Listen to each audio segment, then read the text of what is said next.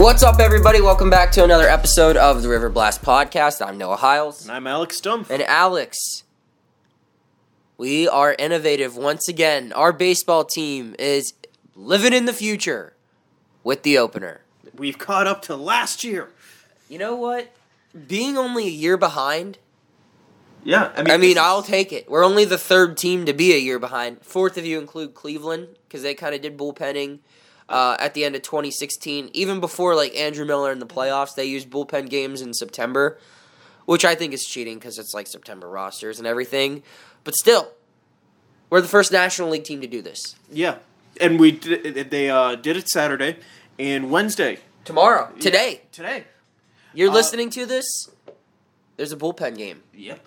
Tonight. It's going to be Montana again, which I think it's a good role for him. What's his last name? Durapo. All right, we're sticking with that. Alex had a 5-minute freak out. It wasn't 5 minutes. Oh, he was like, it was more like 20. He's like, what? Oh, I don't know what to call him. Blah, blah, blah. Our sponsors are going to drop. I am an old man, all right? I am the oldest 27-year-old on Earth. And he really is. And I don't want to say the guy's name wrong, so I'm just going to say Montana from now on. Does he warm up to French Montana, you think? To Hannah Montana. Oh, because French Montana goes, Montana, work, what you twerking with? All right, sorry. He goes Flocka! No. Is that the only rap ad-lib you know? Flocka? Well, yeah. Can you name any other? Let me hear you do Amigos ad-lib. Oh, no. Skirt, skirt. No, I was half. Mama! That was 99% Eric Andre and. Yes, I know exactly. Yeah. Hannibal verse. Hannibal. Yeah, you can't that's a man. Yeah. I gave birth to jeans. All right. But yeah, it's good to see him do the opener. I think Montana's a good fit for it because you can control his workload, control the environment that he's going in. He looked comfortable the first time he did it. Yeah, do it again. Especially since it looks like it's going to be Kingham starting. I mean, we don't have that official. No, they announced that it's Montana's. It's Montana's starting. Okay, but Kingham, Kingham's going to come in. He's after, the next guy. Yeah, after the second that's not inning. official. I'm just trying to read tea leaves right now. And, Kingham is the guy who I've been screaming for a year needs an opener. He has given up a terrible amount of runs in the first inning. And even whenever he puts up a zero. Before his last start, his career ERA... Or no, before his Texas start, his career first inning ERA was over 8. And then he had a shutout first inning against Texas. Yeah, and then he left the bases loaded. Yeah, and he threw 30-plus pitches. Yeah, and then in his second start, he got rocked in the first inning. So. And that was the ERA. That's not counting all the unearned runs. Yes. I know he's given up more than his fair share. A million. Of that also. Yeah. Yeah. So, I love it. I love just going for it. You don't have a real starter, right now, because I don't consider Brault or Kingham really, traditional starters at this moment. Work with it. Work with what you have. And I love it for Brault, especially because he's a decent hitter. So I think the National League argument's always been but then you got to bat a bullpen pitcher, yada, yada, yada. It's nah, you pinch hit for your guy. In this case, it's Montana with Steven Brault. If that's your next pitcher. You just bat him and then bring him into the game. Yeah. And because, he's not a bad hitter. So I think it's perfect for him to be the guy. Once they get Williams back and they have that 4-man rotation and they bullpen for this fifth one, make it Brault every time. And just, unless if you really, really, really like how Kingham stacks up against someone. I love the way you bring in Brault. I know you've been hammering for Kingham to have the opener, but I really like how it worked with Brault this last time. I think we've seen, since Brault has been the starter or been the primary guy for the opener, in 2 of his 3 long outings this season, he's been pretty good. Yeah, and you don't have to overthink it also. If Cole Tucker or whoever's batting 8th, the shortstop, because that's how Clint Hurdle lineups work. Yes. On base. That's how Pirates lineups work. How many shortstops can you name that did not bat 8th for the Pirates? I looked it up on the play index. Jack Wilson did. He batted 8th, pretty much. In the Clint Hurdle era, I think there was 90-something% of his games. Like the shortstop batted eighth. Jordy Would bat leadoff against lefties starters every once in a while because he hit lefties well. I think Jordy started like one game where he batted third, which wild to think of, in retrospect. Ronnie Cedeno always batted eighth. Jack Wilson batted second a couple years. batted ninth a couple times. Oh yeah. But Jack Wilson batted second a couple times, but batted eighth. We're getting way off track. If someone gets on base, you can also just, bring up Trevor Williams or Joe Musgrove or someone, just bunt him over like a regular starting pitcher. What was he going to do today? Who cares? All right, so we nailed the opener. Also, I think Montana's the perfect guy because I know I've heard a couple people talk to some bullpen guys about it, and a lot of the veteran bullpen guys are against this because they say, when we negotiate our contracts, we get paid to pitch in high leverage situations, and you take that away from us. A young guy like Montana, he's just happy to be in the show, right now, where if you tell him, hey man, like you're gonna be our opener, and you go 2 innings every 5th day, he'll gladly do that. He's a pretty chill dude altogether. And if you look at his history, he's a pretty mellow guy, man. All right, so moving forward. Speaking of a state where that type of activity is legal, the Pirates just got back from California. Yes. Completing a 7-4 road trip. Which huge road trip. I said 5 wins on this road trip would be a win. Yeah, well, I agree too. And it's 7-4. Big part of that was the 3 that they had in St. Louis. 3 out. Honestly, it could have been a 5-6 road trip, and if they would have won 3 out of 4 in St. Louis, I still would have considered that an overall successful road trip. But to win that series there, to finish off with a series win in San Diego. Okay, the Arizona series was ugly. 7-4, playing shorthanded, A+ series, pretty much. They might have left a win or 2 on the table with Rich Rod throwing away that game in San Diego, but you can't get angry with that. No, not at all. Good teams. I mean, if you look at the way they did it too. I mean, they get the 2-1 wins in St. Louis. That's their classic Pirates victory, I feel like, this season. But then the win on Mother's Day, come from behind. Yeah. That was awesome. The bats carried them. Yeah, and were they behind? Were they trailing it all against Arizona in the game that they won? No, that was the game where Musgrove. That's right. He put it all back together. That's right. And he looked good in San Diego too. He kind of hung one pitch that turned out being a 3-run homer. He was kept in a little too long. Well, you give up a home run. I mean, it is what it is. Yeah, you just kind of hope it's not a 3-run tater, and that was pretty much the only blemish against him.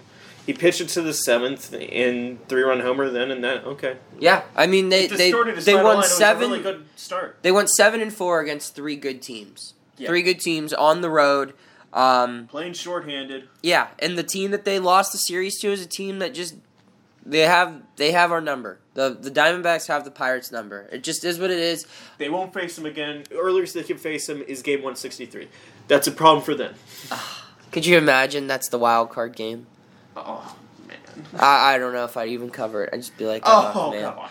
All right, so, but yeah, great road trip. And you know why they had a great road trip? It's because our predictions went wildly accurate. We were fantastic on that. So Alex predicted Lyles 2-0, and he turned in probably his 2 best starts of the year, you think?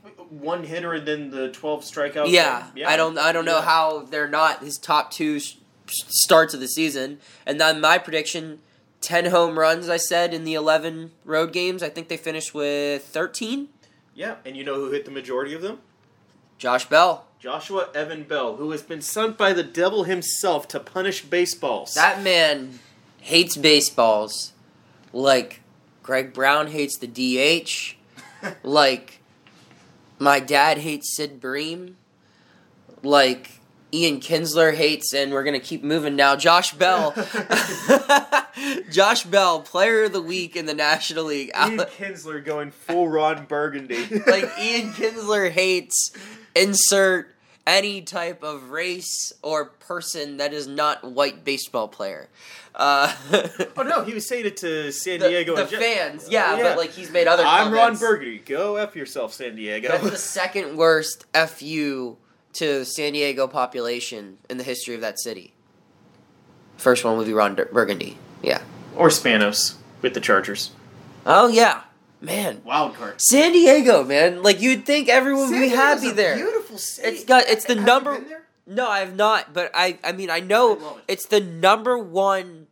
It's the highest cost of living city in the country. Oh, San Francisco. No, I'm pretty sure it's San Diego now. That's what they told me, old man. My senior year of college, they said, Oh, wow. if you're applying for jobs, yeah, I know the Bay Area. I have a friend who lives out in the Bay Area, and like that's expensive as hell too. But I think San Diego, because the weather's just a little better there. Oh, it's the best. Yeah. So. And we got rain there. Or the Pirates got rain Yeah, there. you didn't get rain. Yeah. What am I talking about? We. But that didn't slow down Josh Bell. Let's talk about this guy. I mean, I tweeted it out. I think. I mean, barring, like, God forbid, an injury or, like, just an epic collapse, I think this guy has to win National League Comeback Player of the Year. And if the Pirates finish with 85 or more wins, he deserves to be an MVP top 3 finisher based on what his numbers are already this season. Yeah, the thing that sucks about the MVP talk is right now it's Bellinger. And if there's anyone even close to Bellinger, it's Yelich. Yeah. And then it'd be like Josh Bell and DeYoung is like a very distant third right now. DeYoung is really freaking good. He really is. Yeah. Yeah, so that's kind of the thing. But you know what?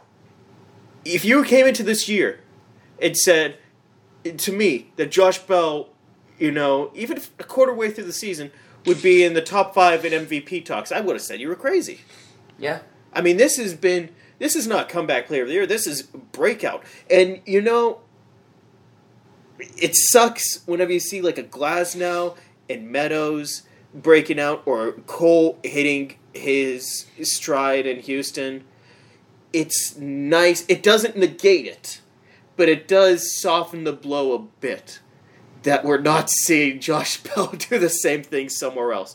Yeah. Okay, thank God. This player development is not completely screwed over. We fixed Josh Bell. I mean, shout out to Rick Eckstein. And Jacob Cruz. And Jacob Cruz. Yeah, they fixed. I mean, that Great hippie, hires. that meditation guy. I mean, have you seen, like, what he does? Like, he, like, meditates before every game and stuff. He's, like, a big, like, Zen guy. Eckstein is. Oh. And, I mean, he's, like, that Cali hang loose, man, kind of guy. And whatever, man. I don't care. Do what you gotta do. Get me more Josh Bell home runs, please. All right, so we will move on to our interview now. Before we do that, we got to tell you who it's brought to you by. And, of course, it's brought to you by No Negations. No Negations is a motivational lifestyle and apparel brand. Their mission is to inspire others to achieve no matter the circumstance. It's easy to give up or quit, especially if people around us are feeding negativity. The No Negations team wants to be that positive reinforcement in your life. They offer talks and workshops to get your team, clients, and your customers motivated and inspired. Their team of national and world-class athletes are energetic, impactful, motivational speakers offering insight on perseverance, team building, fitness, and mindset development. So whether if you have a t-shirt, a hat, a polo, long sleeve shirt, crew neck, hoodie, or leggings, it should be a reminder that no matter your circumstance, you can overcome if you stay consistent. Visit their website at www.nonegations.com. That's NONEGATIONS.com to order apparel and to receive more information on speaking events. Also follow them on Instagram, Facebook, and Twitter at No Negations. And so for our interview portion now, we have Michael Clare of Cut 4. And this is a friend of Alex's and a really great interview. We talked to him about pretty much everything that we could think of. A little longer than we normally go, but I promise you it's worth it. And that's coming up right now.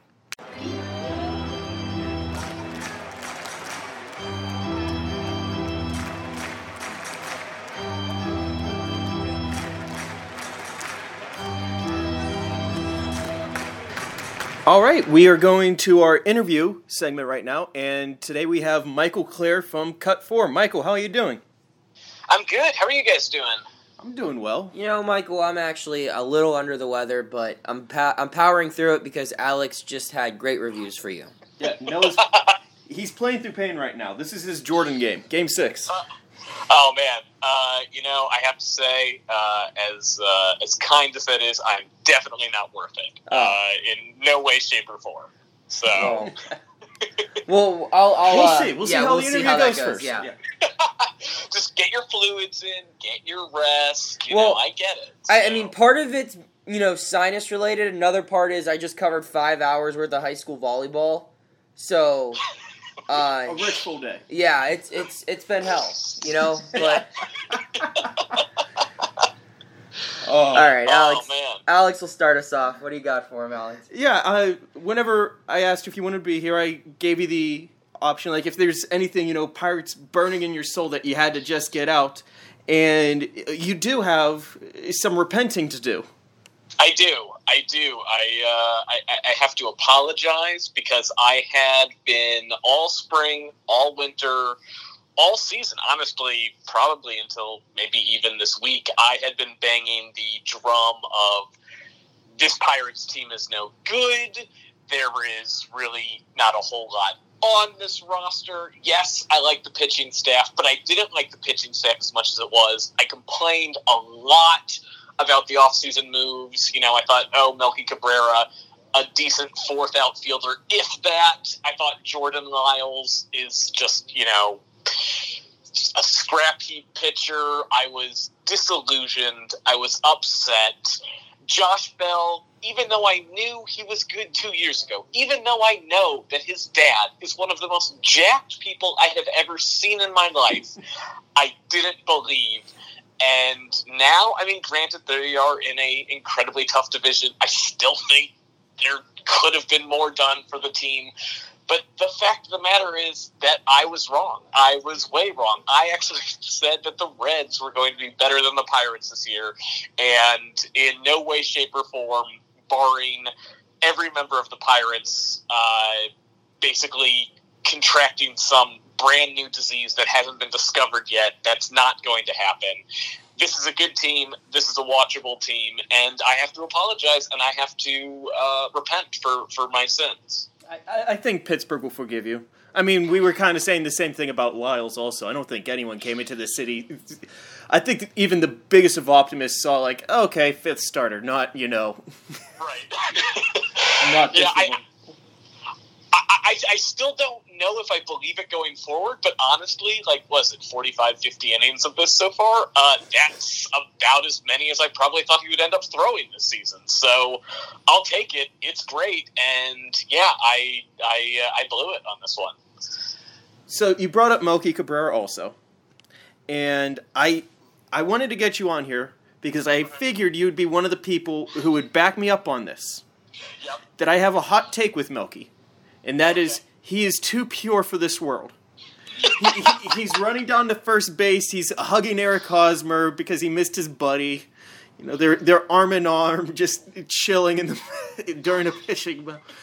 I don't think anyone in the game has anything bad to say about Melky Cabrera. He has to be one of the most likable guys. Well, I can think of one negative thing about him from his past, but aside from that... Okay, but even whenever he did that, and then I swear we'll let you talk, Michael, since this is technically your interview. So. Well, I'm just saying, please, no. you just called him pure, and I think his biggest flaw would be impurity. Oh, okay. So maybe that's not the right word. But even then, he was, one plate appearance away from qualifying for the batting title, and they're like, we could give you an out and you'd win the batting title. He's like, no, let my teammate win it instead. Yeah. So even at that, it's aw, I can't get mad at the guy. I think that's a great point, and I think you've swayed me. There was nothing more tender than the Eric Hosmer stuff, and there is something to him being on this team with Francisco Cervelli, who I feel like is very similar in that. If they get a pitch inside, the two of them, run out of the box, their eyes get wide, they're joking around. If they see someone they know, I wish Cervelli was having a better season because I really feel like they could otherwise team up to be this sort of best friend duo of, I guess, just like happiness and kindness in a world that is so often dark and cruel and mean. So yeah, if you were having a bad time this week and you saw the Pirates-Padres game and you saw Melky Cabrera just lovingly rest his head on Eric Hosmer's shoulder, that's why everyone tunes into like the Hallmark Channel, and you had that in a baseball game between two teams playing each other. I think you're right. The fact that his nickname is the Milkman, and that sort of has a connotation of like a simpler time, and I don't know. I think you're right. He's too pure, and we just have to enjoy it while it happens. And I think that kind of, I mean, this is a theory that I have, and I'm stealing this from John Boyce, who does a chart party for SB Nation and other video stuff, where he talked about Jeff Francoeur, who is widely regarded as, a really good teammate and an all-around nice guy. And we hear so much about clubhouse guys and how that's a good thing to have, but Francoeur had a good rookie year, then, hung around, another decade in baseball, not because he was really any good. I mean, he was a serviceable replacement level, fourth outfielder or whatever. And I feel like Melky's kind of the same thing, that, if you're so likable, that, bring this guy in for a minor league contract. Let's see what happens. And if he does end up producing, that's good. Or am I just crazy? No, I mean, here's the thing. The world's a tough place. Isn't everyone happier when you go to work? And yeah, maybe there's that guy in your office who his work's not the best. It takes him a few days to respond to emails, but he's always in a good mood. Like, there's something to the fact that even in baseball, which is supposed to be this meritocracy, which is supposed to be like all, results based, it's like at the end of the day, it's still like, listen, we can go with one of these two guys. One guy's a total, douche and nobody likes him. And the other is, maybe a little bit worse, but he's going to get along with everybody. He's going to make us laugh. We're going to have a good time with him. We have to spend every day together for the next 6 months. Let's bring that guy in. I like the fact that, it's not that nice guys finish last. Nice guys get to hang around in the league forever because people just like to hang out with them. Yeah, and I think he has a really good fit on this team because there are a lot of, like you said, nice guys. You see, like, Cervelli, but even the younger players, like Cole Tucker, seems to have that radiant personality where people are really just connecting with him early on. There's guys on the pitching staff like Nick Kingham and Joe Musgrove and Jameson Taillon and Stephen Brawl, Trevor Williams, all these guys who really just connect with others very easily. And I think that that's a reason, like you said, baseball is this game of numbers and merit, and not a lot of human element is talked about in today's game, but yet somehow, some way, this team who has a low payroll and who, has a ton of injuries is still able to piece together some wins here and there. So I guess my question for you would be, you talked about how they're in the tough division and you have some thoughts on them. You retracted a couple of your criticisms, but would you say that this team is a sustainable winner for a 162-game season, especially like when you look at their run differential and when you look at the division that they play in? That's rough. Yeah, because what is it? The Pythag entering today was something like 6 games below where they were at. Yeah. I mean, is rolling in his grave. Yeah.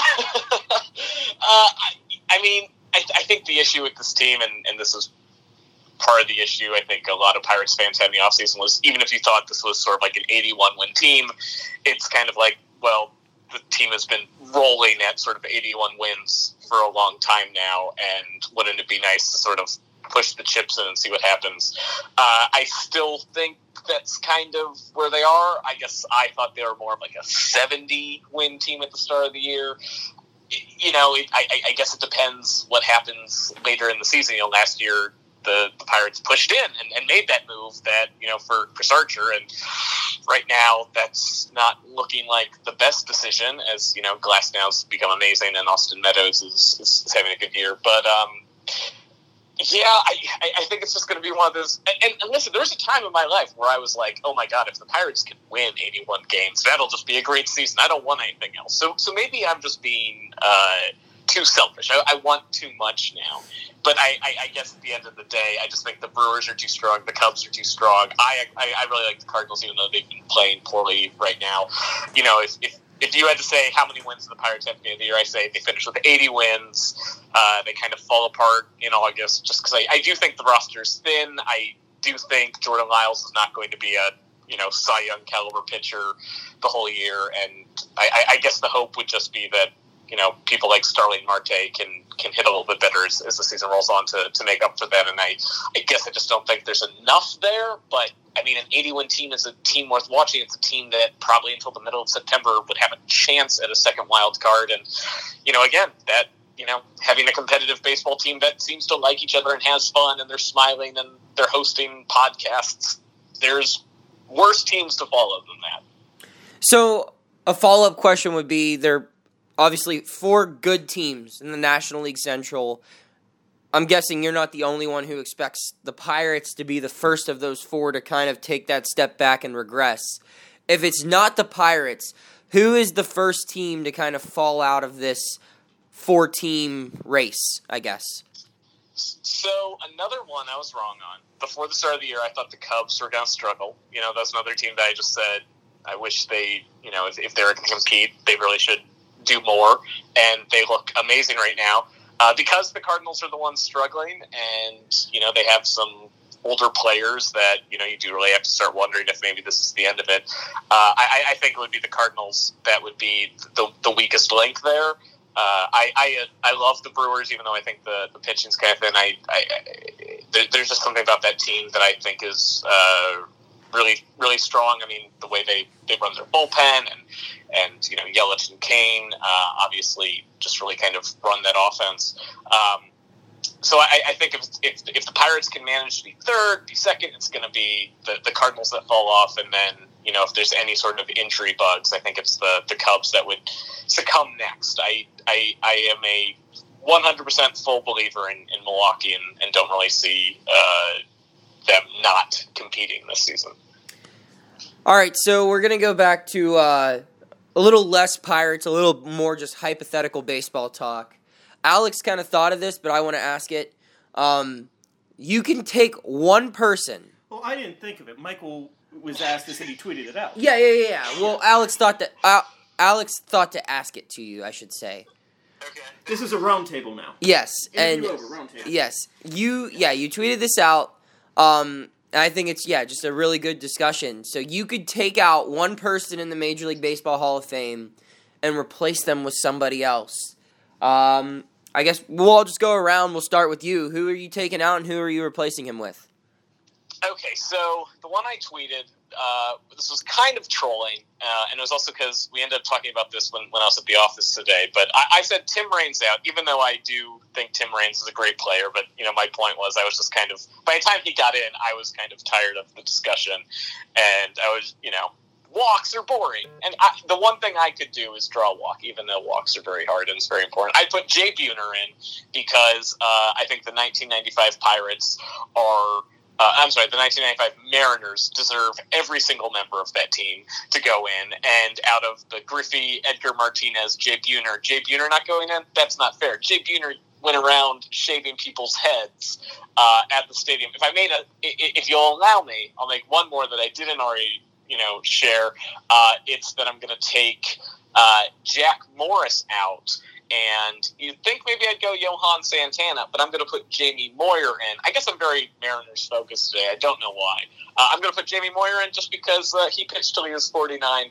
I think that's beautiful. I loved watching him, like his last couple starts at the Rockies. He looked like an old man out there, and he was still getting outs in Colorado. So that would be, if I get a second one, that would be the second one I do. How about you guys? What do you got? Alex? I really like the Johan Santana one. If he would have won, he was robbed of 3 Cy Young awards. He was robbed of a third one. Gave it to Bartolo instead. I think he would have been, or at least in the conversation, if he won that third one.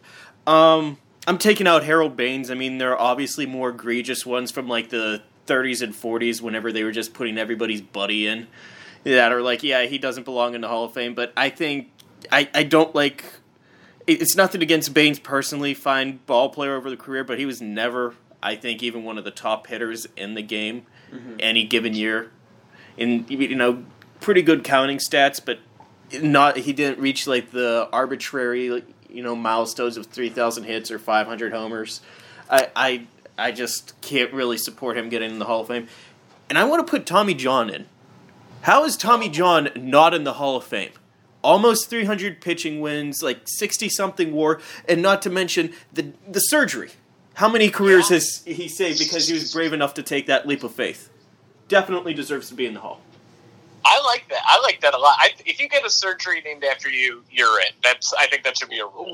Well, I mean, Lou Gehrig's disease type deal would be. I mean, he was going in anyway. He was going in anyway, but I just the.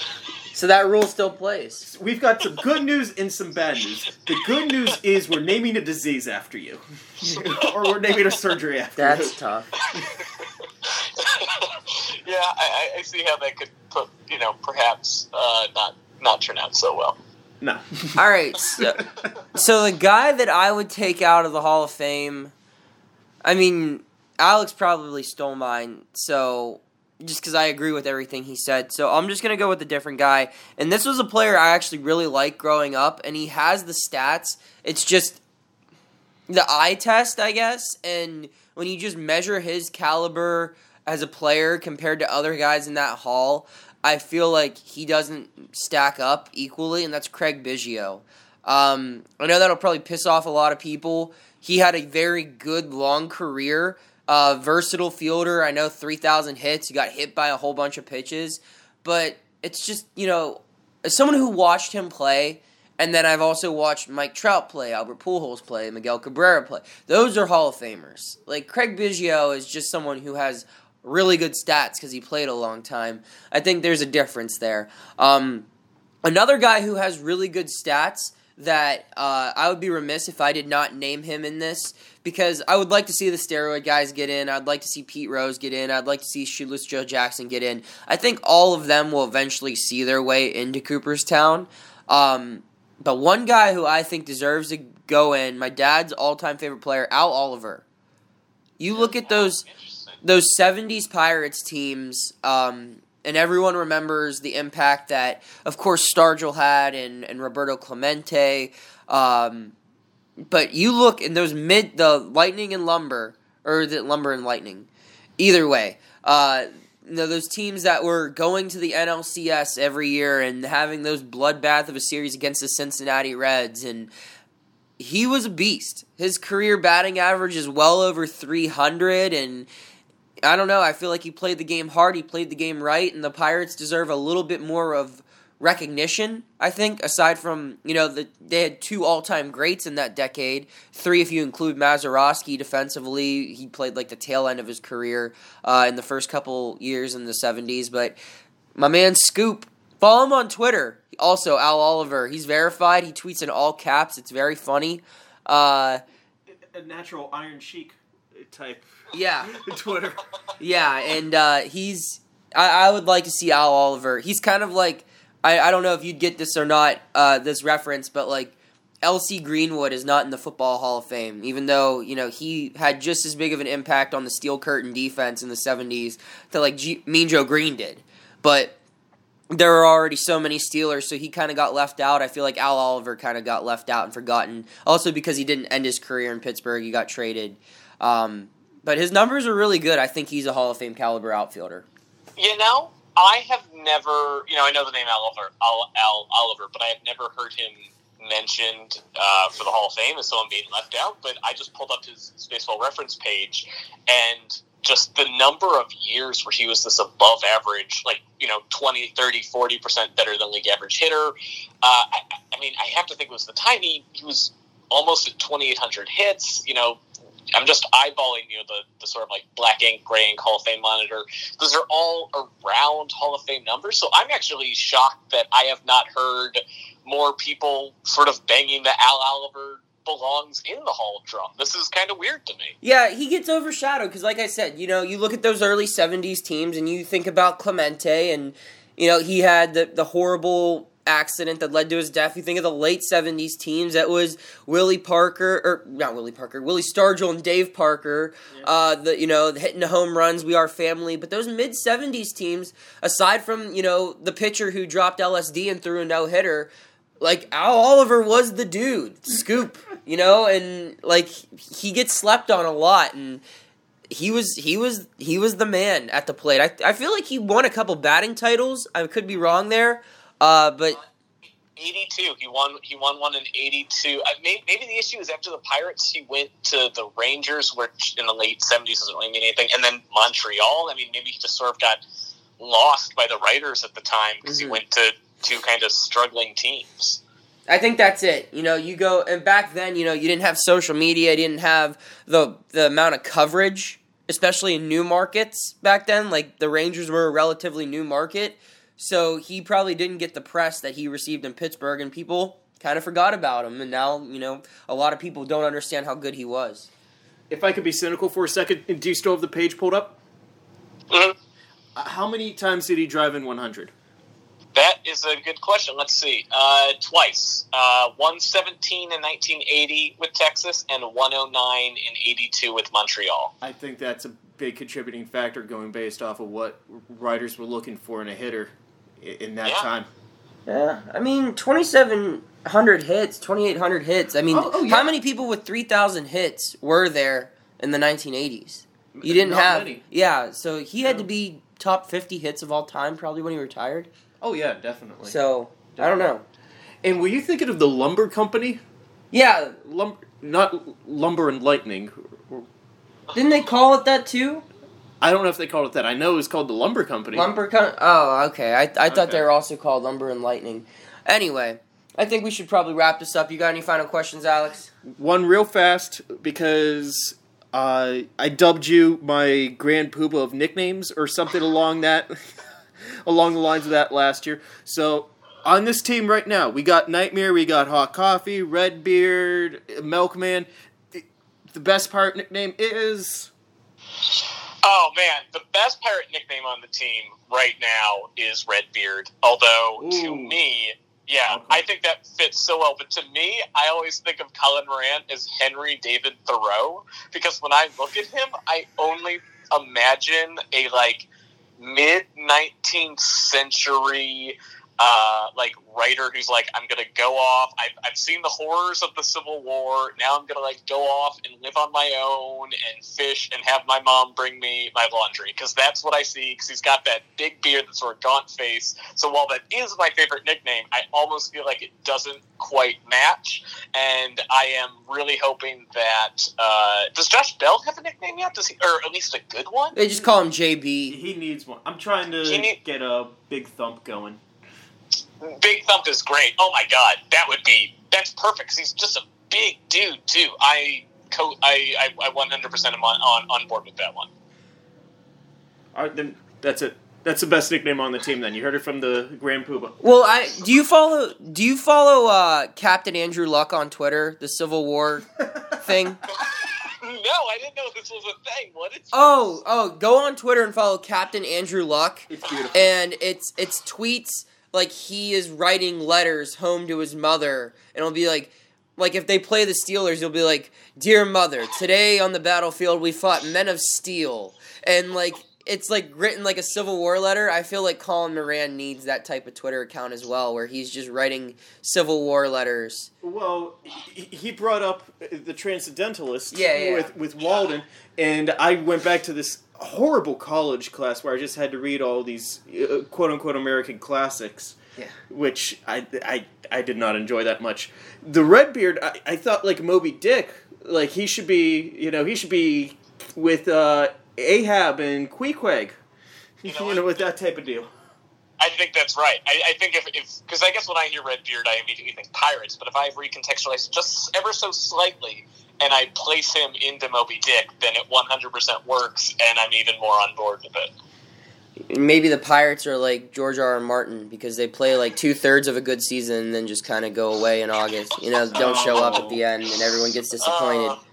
I'll just watch the TV version. I'm sure the last season will be fine. All right. Well, thank you Michael, thank you for coming on. Where can we find you on social media? I am on Twitter at Michael S. Clare. And thank you guys so much for having me on. This is a lot of fun. Absolutely. Until next time, my friend, take care. Yep, you too.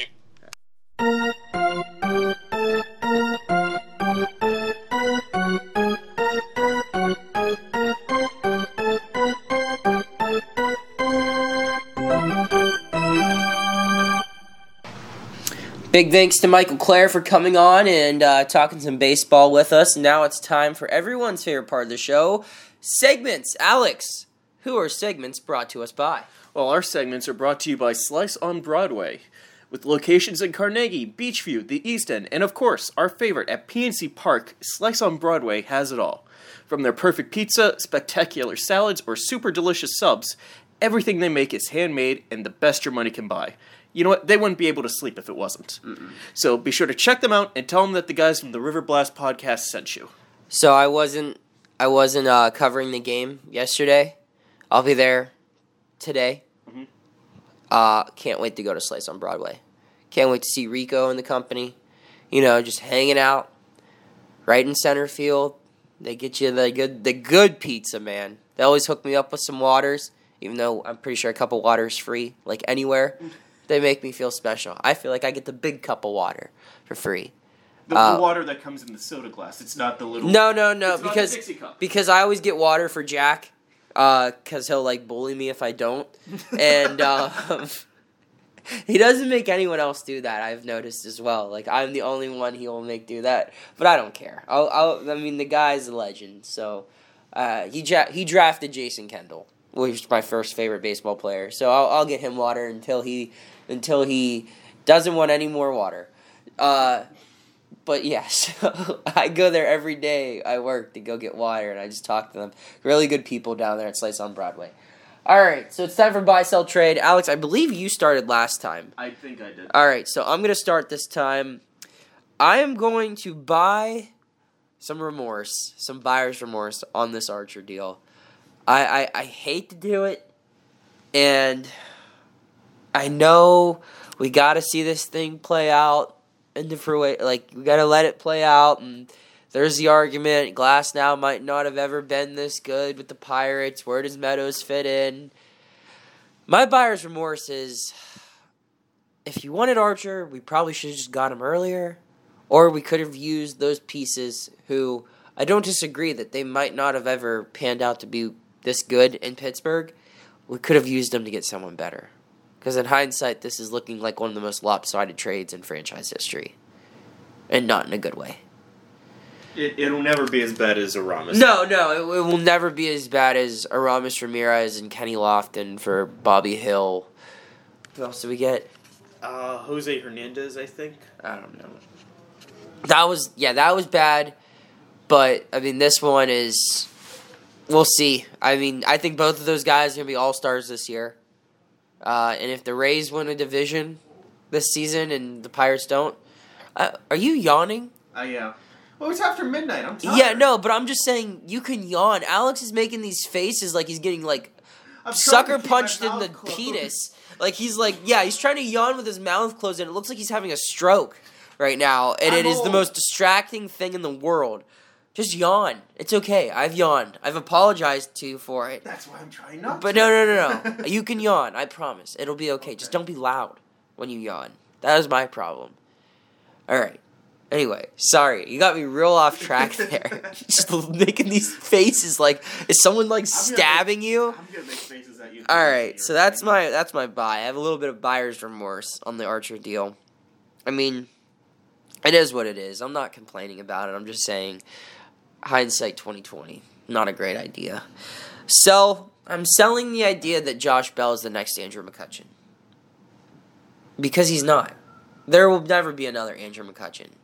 Andrew McCutchen, is Bell the next great player in Pirates history? I'd like to hope so. Certainly looks like it right now. But given the time that Andrew McCutchen rose to stardom, there will never be a player like that in Pirates history again. At least I hope. Just freaking yawn normal, Alex. Please stop doing that. That one was... Intentional? No, that one actually wasn't. Okay, anyway, there will never be another player that has that type of meaning. For someone like myself, for someone like you, who grew up, people in their 20s, grew up not seeing an actual really good baseball player play in Pittsburgh, and then you see this guy come up and he leads the charge and he's on the cover of Sports Illustrated and he's winning MVPs. He's on SportsCenter commercials and he's leading them to the playoffs for 3 straight years. And all these awards, all these accolades, all this recognition, I think Bell can get that, but it won't mean as much. You know, Bell could take the next step. I will say that. Like, Bell could lead them to a division title. Bell could lead them to an NLCS or a World Series or something like that. That would be the next step. But all of this, I think, you know, the competitive baseball talk, all of that, that's all because of Kutch. Not 100% because of him, but he led that movement. So Josh Bell isn't the next Andrew McCutchen. There will never be another Andrew McCutchen. But he could very well be the next superstar. So don't compare him to Kutch. Just let Josh Bell be Josh Bell, because he's pretty damn good at it, you know? But don't be the next Kutch, be the first Josh Bell. Yeah. I'm sure there were many Josh Bells before Josh Bell. I mean, that's a very common name. Yeah. I mean, there was a J. Be the first There was an initial J Bell, like, on the Pirates, like, 20 years ago. It was just, his actual name was J Bell. Yeah. All right. I didn't know if you were following me on that. And I'm trading Cervelli as the everyday starting catcher, and I'm trading Diaz into that role. I saw everything I needed to see in that 4-game series against San Diego. I saw a catcher who looked comfortable at the plate in a Pirates uniform, something I haven't seen all this season. Is Cervelli's defense good enough to outweigh his horrible bat? No, not at all. I think you still have to pepper in semi-regular starts because Cervelli knows the pitching staff so well. But let's just be real here. I mean, this guy, he's playing his final year in Pittsburgh, as it is. Diaz is going to be the starter next year unless they sign someone. So why not just start playing Diaz every game now? Why can't he just be the primary guy? And then you just use Cervelli. I've seen Cervelli taking ground balls at short. They've talked about him at third. Just start, using him as a utility player.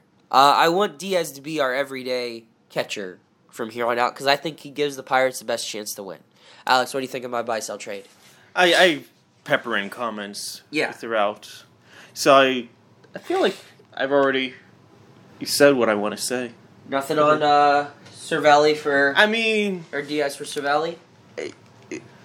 It's hard to argue against it. I mean, until Cervelli... He's been hitting the ball a little harder, but the results aren't there, so... And Diaz, I think, is going to be the catcher next year anyway, so... I mean, beat the man... Just beat him to the punch. I don't see anything wrong with that. All right, your buy-sell trade. My buy-sell trade. I am buying the spin rates of the new Pirate relievers. Over the last couple weeks, they've added 3 new pitchers to their 40-man. Montana is one of them. He has great spin rates on his curveball, almost 3,000 RPM, and his slider, almost 2,800. Hartlieb is in the top 5 or 6% in baseball in terms of fastball spin rate. Stratton, also, curveball is 4th highest spin rate in baseball on average. So I really like those. I think you could build good relievers out of it. It's a very encouraging sign. I like it. I'm buying the new spin rates. Okay. I am selling Mitch Keller not being ready. Because, speaking as someone who's just rewatched Infinity War again, because I'm taking... My parents wanted to go see Endgame, but they did watch Infinity War, and they haven't really been keeping up. They haven't seen Infinity War? They hadn't seen Infinity War because... Where the hell have they been? They wanted to watch it before they watched Endgame, so it was fresh in their minds. And they hadn't really kept up with Marvel, so it'd be like, okay, so these are the Guardians of the Galaxy, this is what's been going on, so I watched that. And I remember the Vision line, we are out of time, and I feel like that's kind of where we are with Mitch Keller. They have a doubleheader Monday. And You can't bullpen a doubleheader. You can't bullpen a doubleheader. You get to bring up a guy from AAA for Game 2 of the doubleheader. He'll be his next spot in the rotation is Sunday, so you could easily just push him back a day. It just seems like this is it. This is Mitch Keller time. And okay, if he's not ready, if he gets shelled, you don't have to stick with him. But I think he needs to be in serious conversation for the starting role. His start Tuesday was great. 7 innings, 1 run, 6 strikeouts. Great. The start before that was great. He might be working on a new pitch. He might not be 100% ready, but you need him now. You need him now. I'm selling that, the concept that he can't be used now or that bringing him up for one start would really hurt his development. All right, let me ask you this then. Yeah. So he comes up, he ends up being a very good starter, right? Trevor comes back, he's healthy, mid-season form. When Tyone's due back, who do you get rid of in the starting rotation? You know what? That's a good problem to have. That's what I was and I have, again, but say that Keller's doing really well, Musgrove and Lyles stay on course, and Williams stays on course, and Archer stays on course. Do you bump Archer to the bullpen? Or do you put him on the quote-unquote IL when Tyone comes back? You know what? If in this perfect scenario where everyone is healthy and everyone is producing, I think you have to entertain 6-man because Jordan Lyles has never pitched. He's going to probably set a personal record for most innings pitched in a year. J-Mo will be coming back. Here's the thing, though. Lyles is on a 1-year deal. I don't give a damn. I'm riding him until the brakes fall off. That sounds messed up, but like until I might agree with you in September. I'm not going to burn him out in July then. Okay, so like in this scenario, 6-man rotation, I'm generally not for that. But if guys are recovering from injury and you're worried about workloads of other pitchers, and I don't want to blow out Keller, so maybe a 6-man could be like a legitimate look at it. I don't think that would be long term. Or do you figure J-Mo's coming back mid-July? I think that's so you just take turns putting guys on the IL. Quote unquote until September, just in that 1 month in between. August, you just put a couple, one guy on the IL for a month, and then you go to the 6-man rotation in September. I think September I would rather just put Keller in the bullpen. Okay. Just throw him in that role. And my trade, you brought up the Archer trade. Okay. Today, I want to bring back another old one, and that is the Liriano trade in 2016, and I'm bringing that hate up because Harold Ramirez hit his first career tater today. Well, I hate the term tater for home runs. Who started that? I don't know.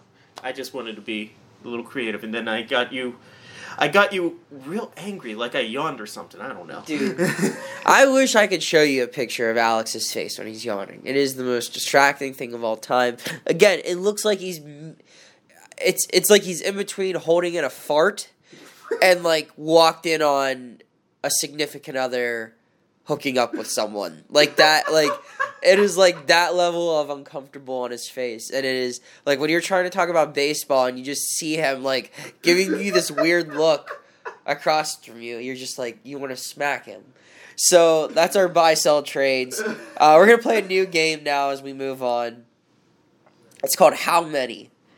And I'm just going to name players for Alex. I have 4 names. Considering when we're recording this, the Pirates have 24 wins and 21 losses. I want you to tell me how many wins the Pirates would have without this player, assuming that the player was either hurt all season long or just never acquired by the Pirates. Okay. What would their record be if this person wasn't on the team? Right. Not record, just how many wins would they have? Okay. First player, Josh Bell. They'd probably have about 20 right now, like legitimately. 20 wins? Yeah, 19 or 20. I think they'd be closer to where the Pythagorean record is right now. I think Josh Bell is the X factor. I would say less than that. All right. I would say like 17. All right. I mean, I don't think his WAR is that high. Like, I'm not looking at this we're literally, not going based on WAR. but like, I think No. like, again, I'm a big human element guy, and I think like when someone hits a home run 470 feet on your team, you just kind of get a little bit more jazzed up, and you gain momentum not only in a game but in a series. And when you see a guy playing to the level that he is playing, I think it's a motivator. And I think without that motivator, with all the lack of consistency we've seen everywhere else, I don't know how that clubhouse responds. So, yeah, I go like 17. But that's just me. Yeah, we're not that far off. Jordan Lyles. 21. I think there are 3 because he started 8 games, Yes, I believe so. and he's 5-1. No, I don't think it's 5 wins. Does he? Let me pull up the stats here. Maybe 4-1. I believe he's 4-1. Okay, but I think that would make the Pirates 6-2 in his starts this year. They've only lost one of his starts. I'm pretty sure. All right, so 7-1. Yeah. Just cut it in half. They Yeah, go he has 500 without- 8 starts. He's 4-1, and I believe the Pirates are 7-1. Okay, so just cut it in half. Pirates would win half those games out of those 8. So I'll go one lower. I'll go 19 wins. okay. Yeah, just because with the bullpen, I think if you don't have that 5th starter going as deep as he's gone, I don't know how that lasts. So yeah, Melky Cabrera. I love Melky, but I'd say 22, 23 maybe. I'd say 21. I think that I for mean, a while. he's too pure for this world, but in terms of actual impact on the team, batting average is great, but he's not hitting for a ton of power. No. Defense isn't really that great. He has been very valuable to this team, Yes, but he's not an all-star type player. I mean, he might be. While Lyles and Bell, I think, have been. Yes, Also yeah, on so I far. will say that. No, but I think Melky definitely adds maybe 3 or 4 wins simply because the pressure that he took off the outfield. I mean, if you would have told us at the beginning of the year that Corey Dickerson would go out in Game 4 and we still wouldn't have him back in mid-May, I would have bet my life savings that this team would have been in last place. Mm-hmm. But this guy's replaced a 300 hitting Gold Glove outfielder with ease. He filled the void before that for Polanco's position, and I think that he has taken a lot of pressure off younger guys like Jason Martin and Brian Reynolds, where they've been able to have success and their opportunities. So I'll say 20 wins without Melky. So he's worth 4. 4. Oh, okay. That's a lot. But, I'm 1 or 2 here, so I'd say 22, 23. okay. My last player, Eric Gonzalez. Honestly, probably 25, 26. I was gonna say 26. Yeah. There are a couple games where If Tucker and Newman would have been the platoon to start the year, I think this team's record's a little better. Yeah. I really do. you know what, it was Jose Iglesias, it'd probably be 26 or 27. I agree. Probably another one on top of that. Yes. What a mistake. I mean, That was a squandering. Yeah. The table banging was not done well. I mean, you can't get too mad at him because the Lyles and Melky thing right now is saved the season. Can't get mad But at you him. can get mad because He it's not almost like assassinated Starling Marte. well that on and the field. it's also, I mean, they didn't have to break the bank. I mean, it was just an effort thing more than anything else. He would have been one of the cheapest free agent signings in the last however long the Pirates have had. You want to talk about bad trades? This isn't fair because the Pirates got 2 arms in the minor leagues and they're going to take a couple years to develop. But at this very moment, Jordan Luplow is hitting well for Cleveland. Yeah, especially he's their best outfielder right now. Yeah, Luplow for Gonzalez is not looking good. Luplow, 5 home runs, he'd be second on the team. Wow. I think he leads the Indians in home runs. Let me take a look real quick. Yeah, but that's not a I good mean, look. that's tough for the Indians too. Oh no, so Carlos Santana has 8, Lindor has 7. Oh, okay, so there are a lot of people ahead of him, but Jordan Luplow, 5 home runs. In far less at bats also. But I think if Luplow was here, I mean, I'm not. yeah, Reynolds is bad. I was gonna say, I'd yeah. rather have Melky, but yeah, that's 801 Just in terms of, OPS compared to 1 functional arm for Eric Gonzalez. So yeah, I'm just talking like pure value losing a player. all right, Alex, let's wrap it up. Bold predictions. What do you got for me? Wednesday, the opener works again. Pirates give up 3 runs or fewer against a good Colorado Rockies lineup. All right, I'm gonna say the Pirates. I don't know. The Rockies are one of those teams like the Diamondbacks. I just have no faith in the Pirates when they play this team. I think they go 1-2 in this series against Colorado, but that's not my prediction. Bold prediction: they sweep the Los Angeles Dodgers. Wow. Yep, you heard it. I think they're gonna have a disappointing series against Colorado, and then they sweep the best team in the National League for the last 2 years at least. You're going in hot with these bold predictions. Yep. I'm wimping out by comparison. This is a heat check. Big time. It's like I hit a couple 3-pointers in a row. Now I'm pulling up from half court. Yeah. I need some sunscreen, man. Absolutely. So, Alex, any final thoughts? I'll try not to fake yawn. It wasn't half, fake. I or mean, that half was yawn just, or yeah, like just yawn. It's okay. I mean, we're recording this at, what time is it? It's 12:30. You work like we had rich full 7 days hours. today. Yeah, we both worked a long day. I'm sick. You're elderly. I mean, it is what it is. My final thoughts, I'm excited to be back at the ballpark with you and with all of my coworkers and all the beat reporters and all the players. This road trip was long. We talked about it, how we hate these long road trips because it takes us out of our element. I'm ready to get back at it and cover this team and enjoy what we do, which is get paid. Some people get paid a lot of money. Some people don't get paid a lot of money, but nonetheless, we all get paid to talk about this wonderful sport and this team that we have grown up really enjoying. So it's pretty cool. Be sure to follow us on Twitter at AlexJStump, at Noah_Hiles95, and spread the word on our podcast. We're always looking to grow it. We're always looking to find some new listeners, and we sign off as always saying, let's go Bucks.